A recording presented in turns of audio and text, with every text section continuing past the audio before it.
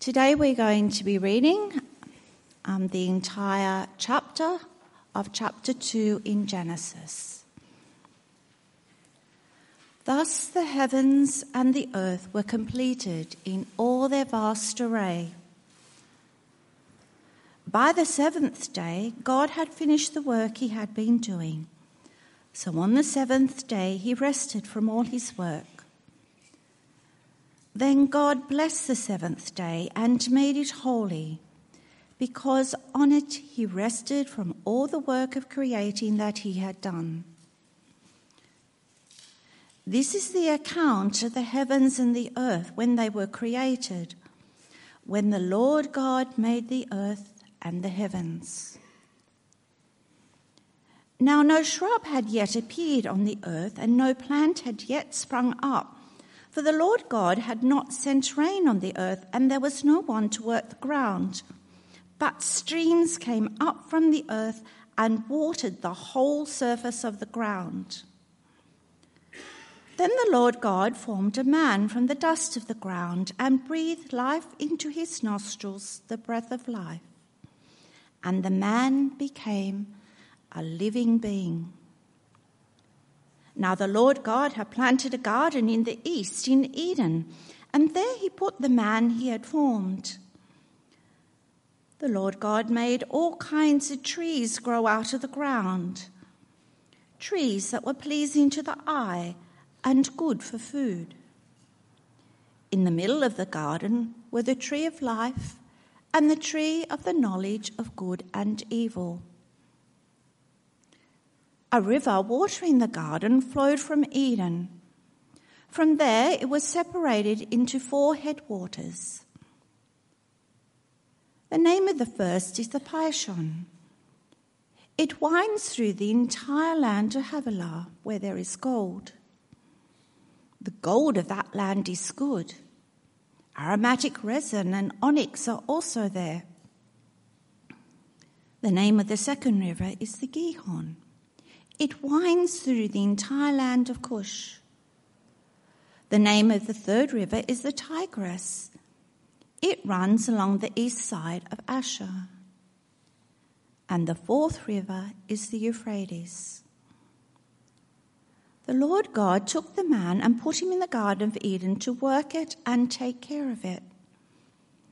And the Lord God commanded the man, "You are free to eat from any tree in the garden, but you must not eat from the tree of the knowledge of good and evil, for when you eat from it, you will certainly die." The Lord God said, "It is not good for the man to be alone. I will make a helper suitable for him." Now the Lord God had formed out of the ground all the wild animals and all the birds in the sky. He brought them to the man to see what he would name them, and whatever the man called each living creature, that was its name. So the man gave names to all the livestock, the birds in the sky, and all the wild animals. But for Adam, no suitable helper was found. So the Lord God caused the man to fall in a deep sleep. And while he was sleeping, he took one of the man's ribs and then closed up the place with flesh. Then the Lord God made a woman from the rib he had taken out of the man, and he brought her to the man. The man said, "This is now bone of my bones and flesh of my flesh. She shall be called woman, for she was taken out of man." That is why a man leaves his father and mother and is united to his wife, and they become one flesh. Adam and his wife were both naked, and they felt no shame.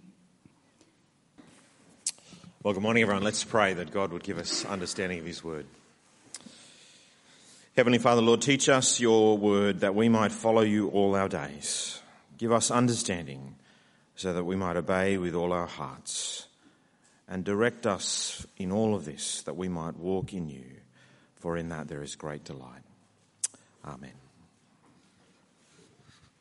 An American investment banker was holidaying in a beautiful coastal seaside Mexican village, and he noticed a fisherman pulling up to the pier with a couple of large yellowfin tuna in his boat, and he complimented the fisherman on the catch and said, "Oh, how long did it take you to catch them?" And the fisherman said, "Oh, not long at all."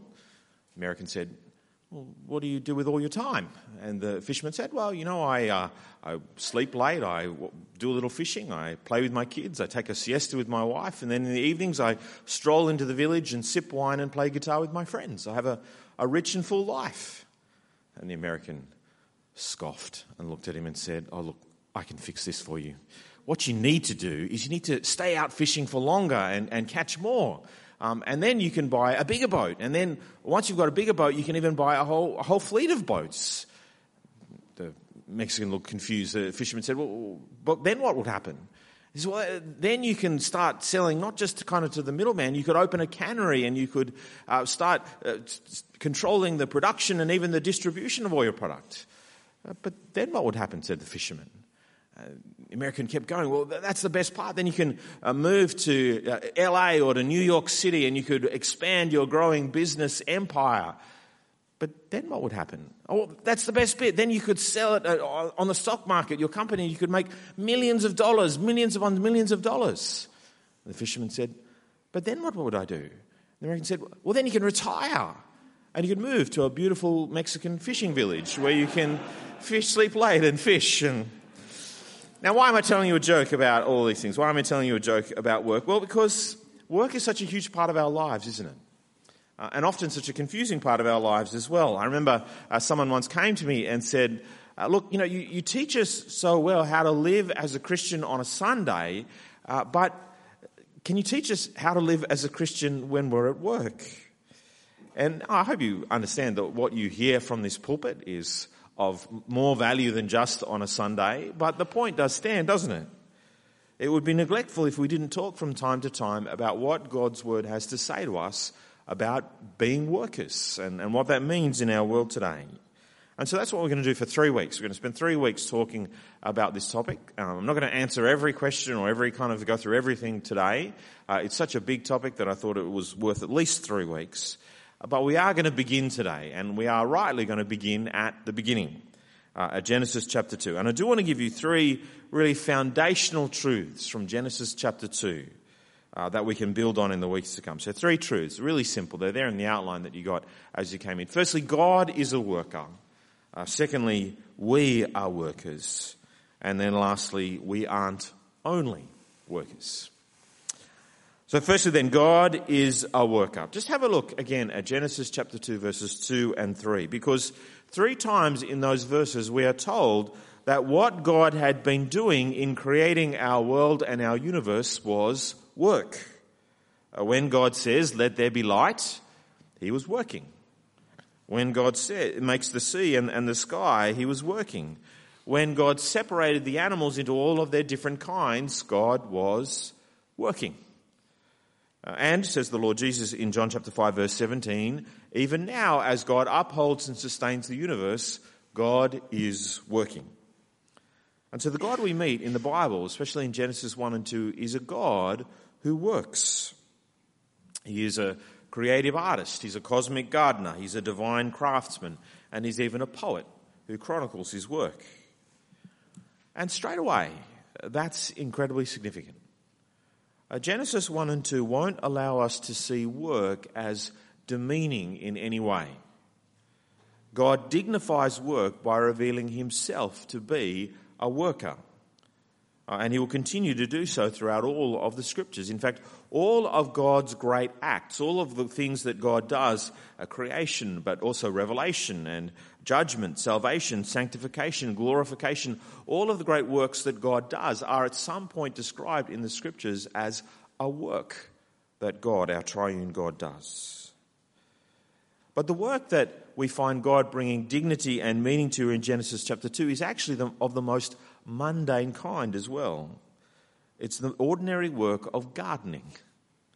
Verse 7, God makes the man out of the dust of the ground. Verse 8, God plants a garden in the east. Here is God, hands in the dirt, getting dusty. God bringing dignity to even the most mundane, dirty, physical and very ordinary sort of job. And straight away, actually, we are somewhat at odds with our world. When we think about work in our world today, we all, I think, tend to have a sort of hierarchy in our minds, don't we? There's some jobs that we tend to view as being more important or more significant or more satisfying as others. And we pay the jobs accordingly. And so, up the top you have, the doctor, you have the lawyer, you have the CEO, and down the bottom you have the ordinary kind of physical, manual labour kinds of jobs, even like gardening.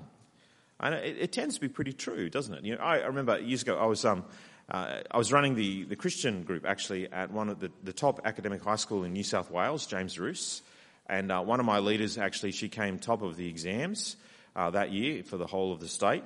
And there was an article in the paper about her, and they didn't ask, what are you going to do with your life? Instead they asked, where are you going to do medicine? That was just the assumption. You're going to do medicine. And being a good Chinese girl, she did go off and do medicine. What the paper didn't publish is the reason why she wanted to do medicine was so that she could be a medical missionary, which is where she is now, which is a wonderful thing. But there is a hierarchy, isn't there, in our minds? And we formalise that hierarchy by paying people as we think they ought to be. But here's God in Genesis 2, and God is doing something right down the bottom. He's doing one of the most ordinary things. And if God does it, then there must be dignity to even the most mundane, dirty, physical jobs. And that's a very different picture than we get from our world today. There's a really important lesson here. God is a worker. There is something significant and good and right to all work. Work is a good part of our lives. We may not always feel like that, and we'll talk about that a little bit later.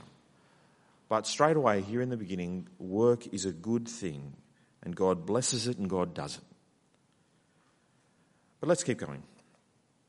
Because secondly, we too are also workers, which comes as no surprise. After all, if God is a worker, we are told we are made in his image, so no surprise, we too are workers. Now in Genesis chapter 2 verse 5, there is a little bit of a perspective shift that goes on. Chapter 1 gives us the cosmic God-level perspective of this great work of creation. But Genesis chapter 2, we come right down and we become a kind of, the vantage point is from within creation. We see the kind of human level of creation. And from this perspective, it becomes very clear that creation needs workers. So have a look at chapter 2, verse 5, would you? 2, verse 5. Plants have not grown because there's been no rain and there's no one to work the ground. There are no workers. And so God creates the first man, the first worker, in verse 7, from the very dust of the earth, and breathes the breath of life into him. And this man, we know from Genesis 1, is made in God's image. He is the very pinnacle of all that God has created. He is destined to rule over all of creation, to fill it and to subdue it, to do the work of making creation fit for human beings, that they might expand and grow and flourish within it, to fill the creation mandate of Genesis 1 verses 26 and 27. But before we let that kind of idea go to our heads, that somehow we are the great work of God destined to rule over the earth, we're made to rule over the earth as God's representatives, again, as his image bearers, under God's instruction and following his direction.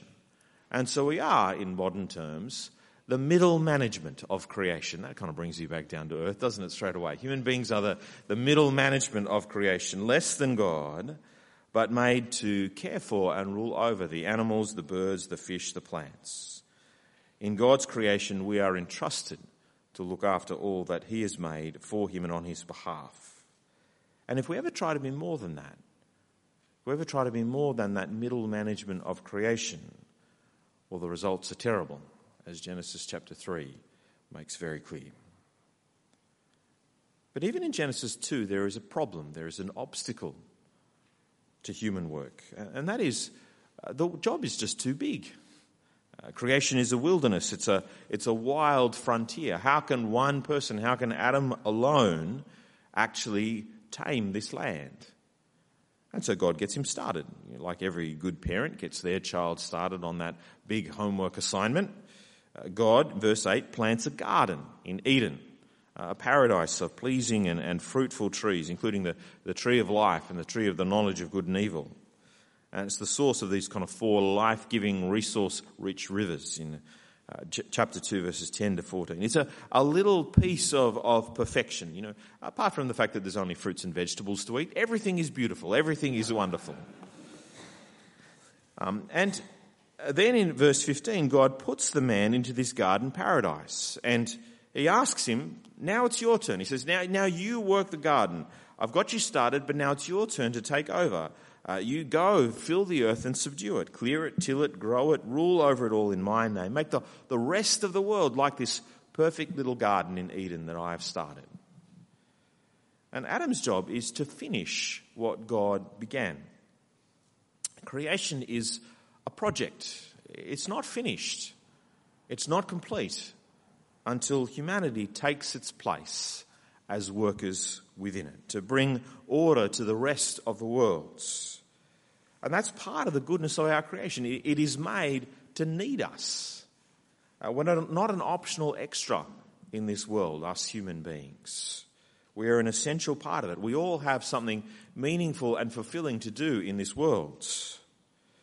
And so the man gets started, and the man, he works like God. God planted the garden in chapter 2, verse 8, but now, here in 2:15, the man will work it and look over it and watch over it. It even extends to naming things. In chapter 1, it was God who kind of named everything, but here in chapter 2, it's the man in 2:19 who will name all of the animals. And it's here in verse 18 that we discover that there is a second obstacle to the work of this man. Have a look at chapter 2, verse 18. The Lord God said, "It is not good for the man to be alone. I will make a helper suitable for him." That is, this job of bringing God's order to all of creation, it's still too big for Adam alone, even with the head start of Eden. Just one person is never going to be enough. And so God sets out to create a helper for Adam. And that verse 18 there, that word helper is a very important word. It's a very deliberate choice by God to use that word. Because when Eve is created, she is created not just as a companion. She's created not just as someone to kind of come home to at the end of the workday and sort of, debrief with and rest with. But she's made as someone to join with the man in his work. She comes to him equal in abilities and resourcefulness. Eve enters into the world and joins Adam in his work. They are designed to work in partnership with one another. But Eve is also different from Adam. She's not the same. The creation of Eve doesn't increase the total numbers of workers in creation from 1 to 2, because Eve's difference from Adam means that when they come together in marriage at the end of the chapter, they are also the beginning of creation's first family. And from them will come the whole human race. Each and every one of them made to be workers in God's creation project. It's really important to actually read that verse 18 properly. Most people today kind of read that verse, and there's whole books devoted to this.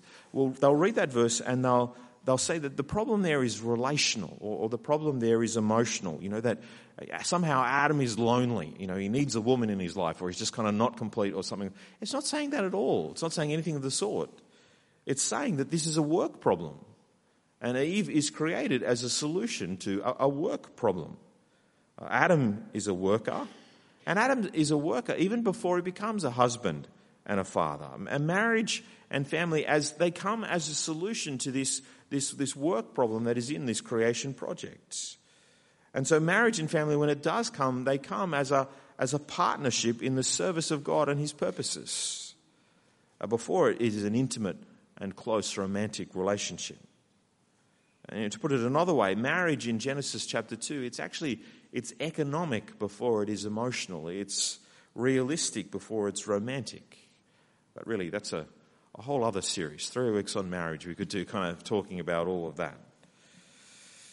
Now, back to work. I think that the work that Adam does is actually a great way of understanding all of work. Gardening is a great paradigm for understanding all of our work. Because what do you do when you're gardening? What do you do when you get gardening? Well, you mess with the garden, don't you? The act of gardening is an act of destruction, of kind of pulling things out and then putting them back together again in a way that's even better. You shape it, you order it, you rearrange it. A gardener is creative until all of a garden's potential is brought out, whether that potential be food or whether that potential be beauty or peace or calm or whatever it is, until it's good for human beings, providing food and beauty. And I think all work is like that. All work is, rearranging the raw materials of our world for the prosperity and the good of humanity. It's serving others. God provides the raw materials. God even provides the talents. And we work to creatively rearrange them to make this world good for human beings. All work is like this. What is music if it's not sound rearranged into song? What is building if it's not stone and dirt rearranged into a home? What is writing if it's not words rearranged into a story or a poem? What is science if it's not data rearranged into understanding? What is accounting if it's not numbers rearranged into whatever the client wants the numbers to be rearranged into? Sorry to all the accountants in the audience. I joke because I used to be one of you.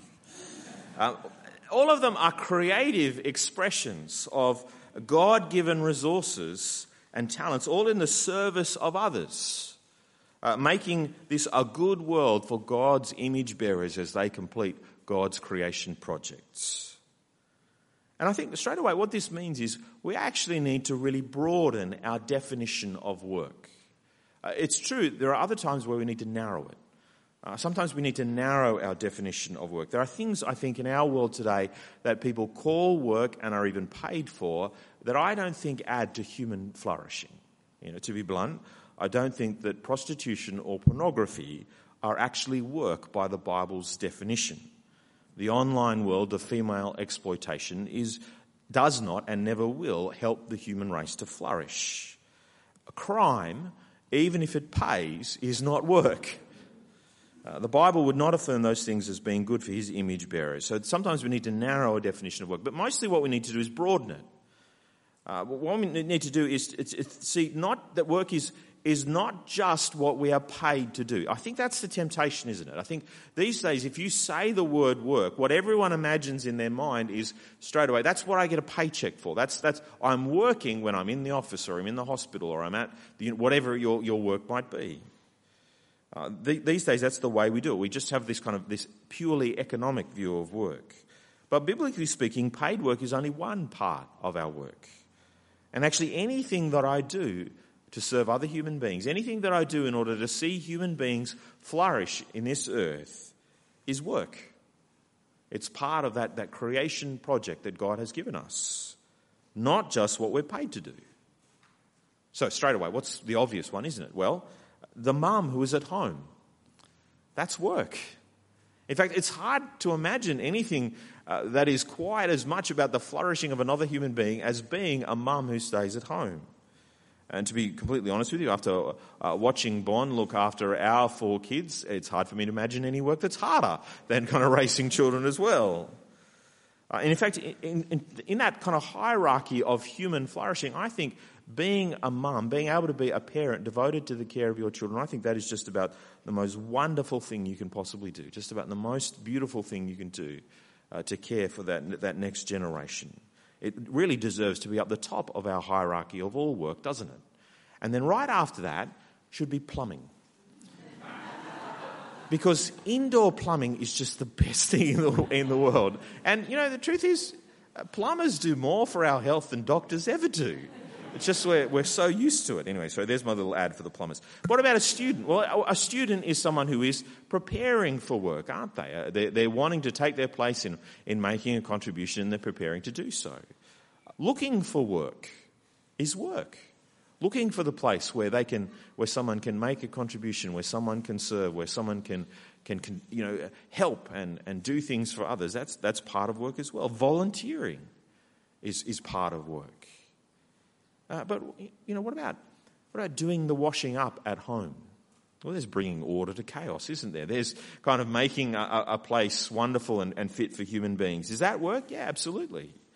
So is mowing the lawn, taking out the garbage, so is cooking the dinner. These are all work. These are all part of ruling over the world in the image of God. They're all part of the productive and even creative service of others for the good of all humanity. And even in our modern world, we do recognise this. We just hide it because we professionalise lots of these things. We turn them into paid jobs. Effectively, we outsource them. We do value the raising of children. It's just we usually outsource it to daycare centres or to schools too. We professionalise children's education, whereas once upon a time that was the responsibility of a parents. And even, you go out to dinner, you go to the restaurant, that's just professionalising the cooking and the cleaning up afterwards. None of those things are wrong in and of themselves. I'm fine with all of those things. But we do live in a world where there's great incentives by governments and corporations to kind of keep as many things as professional as possible, because you can tax a worker in a daycare centre, but you can't tax a stay-at-home mum. We've got a strange world because there's all these hidden financial incentives all the way through it. But we do need to have a biblical understanding of work. I mean, historically speaking, what's really gone on is hundreds of years old. It's got to do with the Industrial Revolution. Our understanding of work was reshaped. Before the Industrial Revolution in the late 18th and the early 19th century, there was no separation between the home life and work life. And that was like things were throughout most of human history. You ran your own little farm or your own little business, and you ran it in your home, and the whole family was involved in it. They were all part of it. But now we kind of consider them kind of two very different spheres entirely. And only very occasionally do you come across someone where those two spheres actually significantly overlap. And by the way, my wife, Bon, is one of them. My grandfather's in the audience. I didn't check with him whether I can use this illustration, and he's here. But my grandfather, not my grandfather, Bon's, what am I saying? Bon's father, my father-in-law. Let me think through what I'm saying here. My father-in-law ran a news agency, and he grew up living out the back of that news agency. And the whole family had a little kind of place in that news agency. Bon tells me very fondly about, when she first started, her job was to kind of rearrange all the cards on the shelves so that they were in the right order and in the right place. And then she kind of stepped up to kind of sweeping and cleaning things out. And eventually she spent time on the till. And that was just what she and all her sisters did. It was the family business. And so there was this huge overlap in her life when they were growing up between the work, the family work, and the family home. But that's not what most people's experience of life is like. But the bottom line is it's biblically ridiculous to count paid work as more important than unpaid work, especially when they're effectively the same thing. We do need a very broad definition of work in our lives. And I think this is a really important thing to grasp. If we fall into the trap of thinking like the world, then we will only ever value what is paid. And if we value work based on how much it is paid, then actually we begin to either, value ourselves too much because we are in a kind of a high-paying, well-paid job. And we begin to value others too little because they might be in a lower-paying job or even in a job that's not paying at all. We'll either think too much or too little of people. We'll begin to show favourites. And that will lead to all sorts of problems and ungodliness amongst us. And really, the whole thing is ridiculous, isn't it? Because do you remember during COVID? During COVID, we found out who the real essential workers were, didn't we? It turns out that the people who truck food around our country and pack the shelves at Woolies, turns out they're much more important to our life than we ever think normally. But it's also important in our own lives to think like this as well. And let me just speak to the men for a moment, because I want to address something that is a stereotype, but it's a stereotype because there is a truth to it. And that is, men, when you come home from work, you're not moving from the place of work to the place of rest, where I go to relax and do as little as possible. You're moving from one place of work that God has given you to another place of work that God has given you, where you're not paid for the work that you do. And you're going to the work of, being a husband or being a father or being a good neighbour or being a good flatmate or being a good member of your family or even being a blessing to your community that lives around you. Please don't hear me as somehow saying that I'm perfect at this. I know I'm not. In fact, if you want to know how imperfect I am, you could just go and have a conversation with Bon and she'll happily tell you. But I am trying to make sure that when I get home, my attitude is not now it's time to sit down and relax, but rather my attitude is now it's time to roll up my sleeves and get involved. Now it's time to get to work, to serve and do whatever is needed for the family. And that what I do at home is in no way less important than what I do when I'm in the office or whatever my workplace might be. Because God is a worker, and I am a worker under him. And there is a dignity and a goodness to all work that is for the good and for the service of others. No matter if it's paid or unpaid, no matter where it fits into the strange hierarchies that we create in our world, we humans, we're built to be workers. We're built to serve others. And so that's what we ought to do. God is the worker. We are workers. And that is good. But by God's grace, we are not only workers. We are not only workers. We are also resters. We are also resters. Did you notice in Genesis chapter 1 and 2, even before the fall, there was a rightness and there was even a need to rest after work. God rested on the seventh day from all the work that he had done. The rightness of rest is not something that happens because of sin and the fall. From the very beginning, God also built into our world this idea of rest and this idea that we are resters as well as workers. And God even tells us the exact proportions we are one to the other, which is fairly rare that it's quite numerical, but it is, because this pattern of resting 1 in 7 is maintained throughout the rest of Scriptures. We are 6 parts worker to 1 part rester. And life is better when you can actually follow this pattern. I know that's hard. I know that's extremely difficult to do.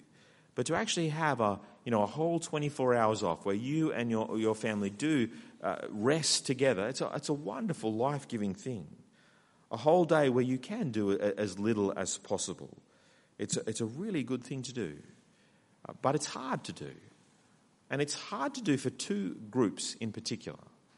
It's really hard for the workaholic to rest because the workaholic always works.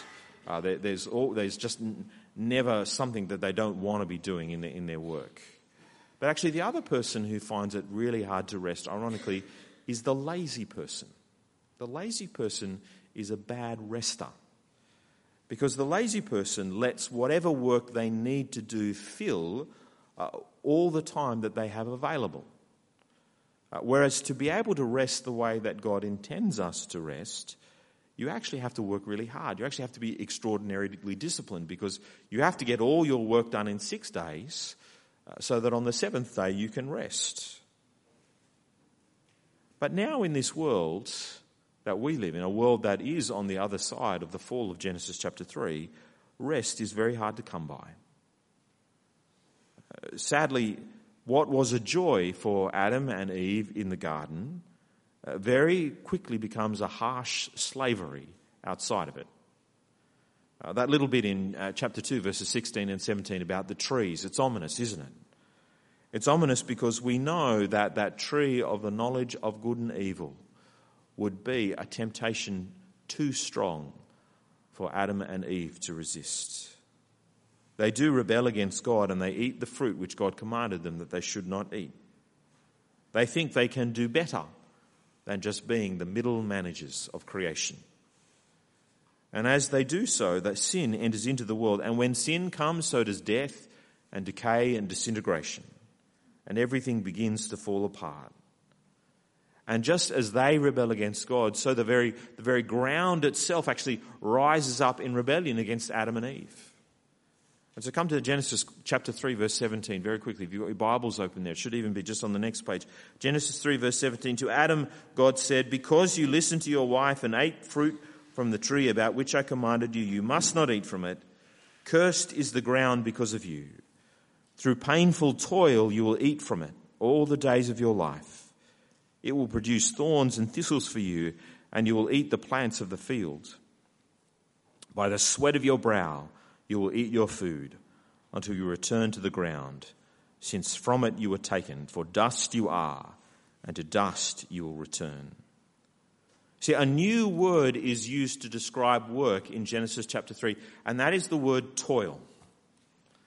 And toil is very different from work. Work was painless, but toil is painful. Work is creative, but toil is repetitive. And work was joyful and fulfilling, but toil is stressful and difficult and frustrating.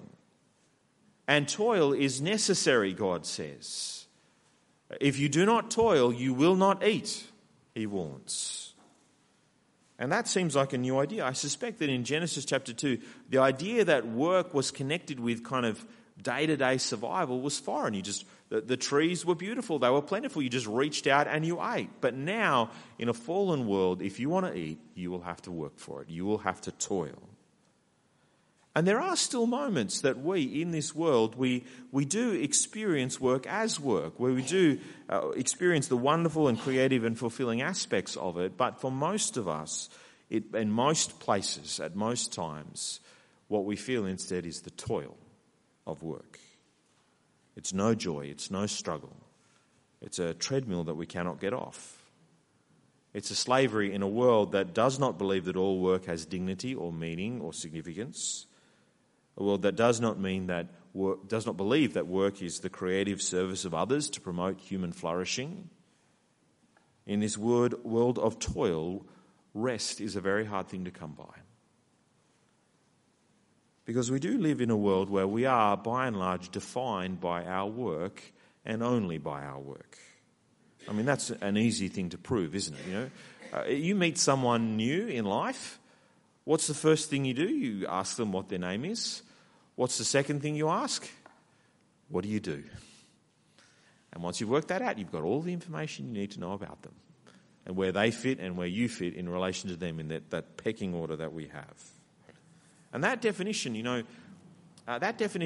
it begins really early. I come to the night, we come to uni church in the evening. It's a wonderful experience. This room is packed full of university students. It's fantastic. But you ask them, what do you do? And they don't say, I'm a student. They already start saying, I'm a teacher, or I'm a physio, or I'm like, no, you're not. You're still studying. You're still at university. But no, very early, that identity idea, it really is ingrained within us by our worlds. We are defined by what we do. And if we are defined by what we do, you have to keep doing it, or you lose who you are. We have to toil to prove ourselves. We have to toil for meaning, toil for identity, toil for significance. There is never any rest in our world from that sort of toil. It just goes on and on and on.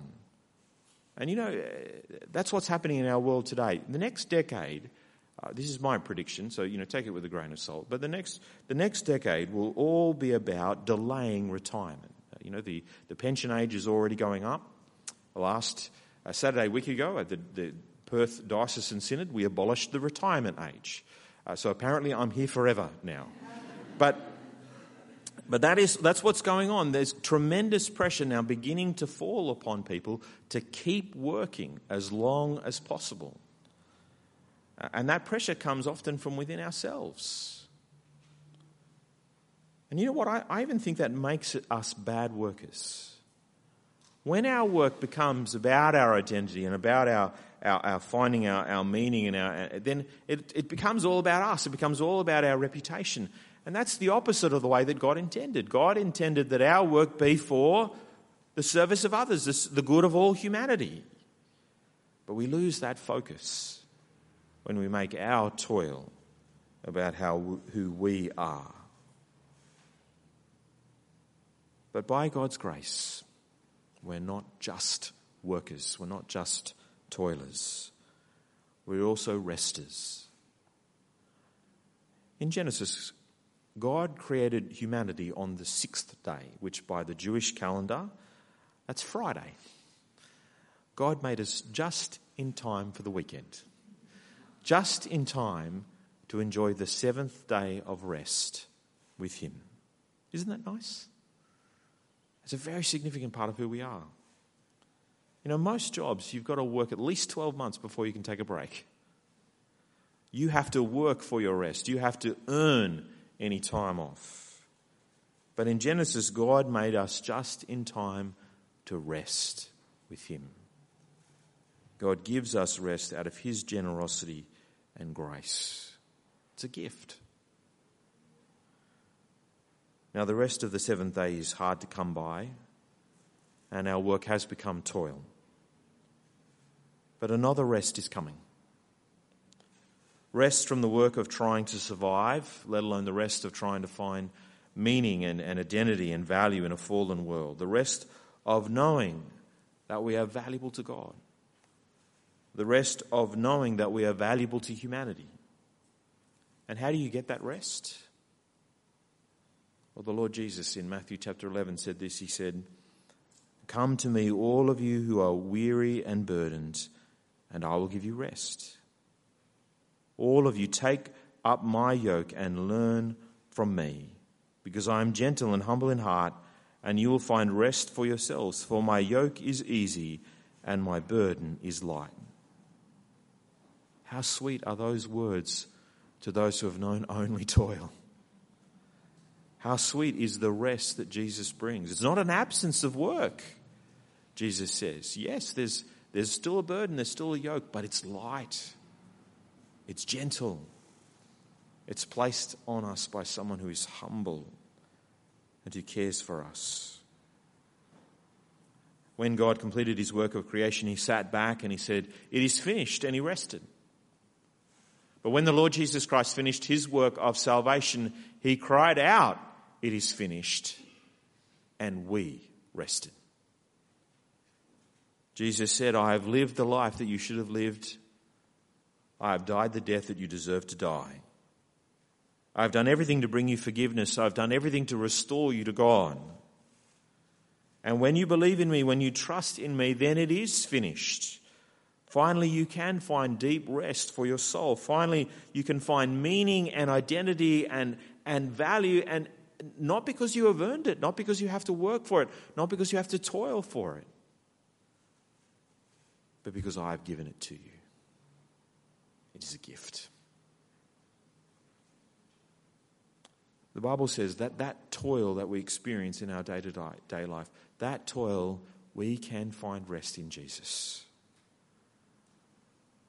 In Jesus, we can find all that sense that God loves us, that we are cared for, that we are valuable, that we are meaningful. We can find all that sense that what we do is good and good for others. We can find all of that in the Lord Jesus Christ. We do not need to toil for it. There's so much more to say. I'm glad we've got 2 more weeks. But you and I, we live between that wonderful beginning of Genesis chapter 2 and the wonderful end when toil will be no more, between the rest of the 7th day and the rest of heaven. But because of the work that Jesus has done, we can rest in Him even now. Knowing that work is a good part of our lives, knowing that our work has meaning and value and significance, but also knowing it doesn't define us. It doesn't dictate who we are. But instead, we know that we can rest in Jesus and even rest in Him forever. Let's pray. Heavenly Father, Lord, we do thank You for the extraordinary place that You have given us in Your creation. For You have made us to bear Your image, and You have made us to steward the world that You have made. What an enormous privilege. What an enormous dignity that you have given to each and every one of us and to all the work that we do. Lord, we do pray that you might help us to remember this. Help us to value all work and value all workers in your world. But also help us to remember the rest you have given us in Jesus. Rest from the toil that work has become in a broken and fallen world. Remind us again of the rest that we can only have because of the work that Jesus has done for us. And Lord, we ask all this in his name. Amen.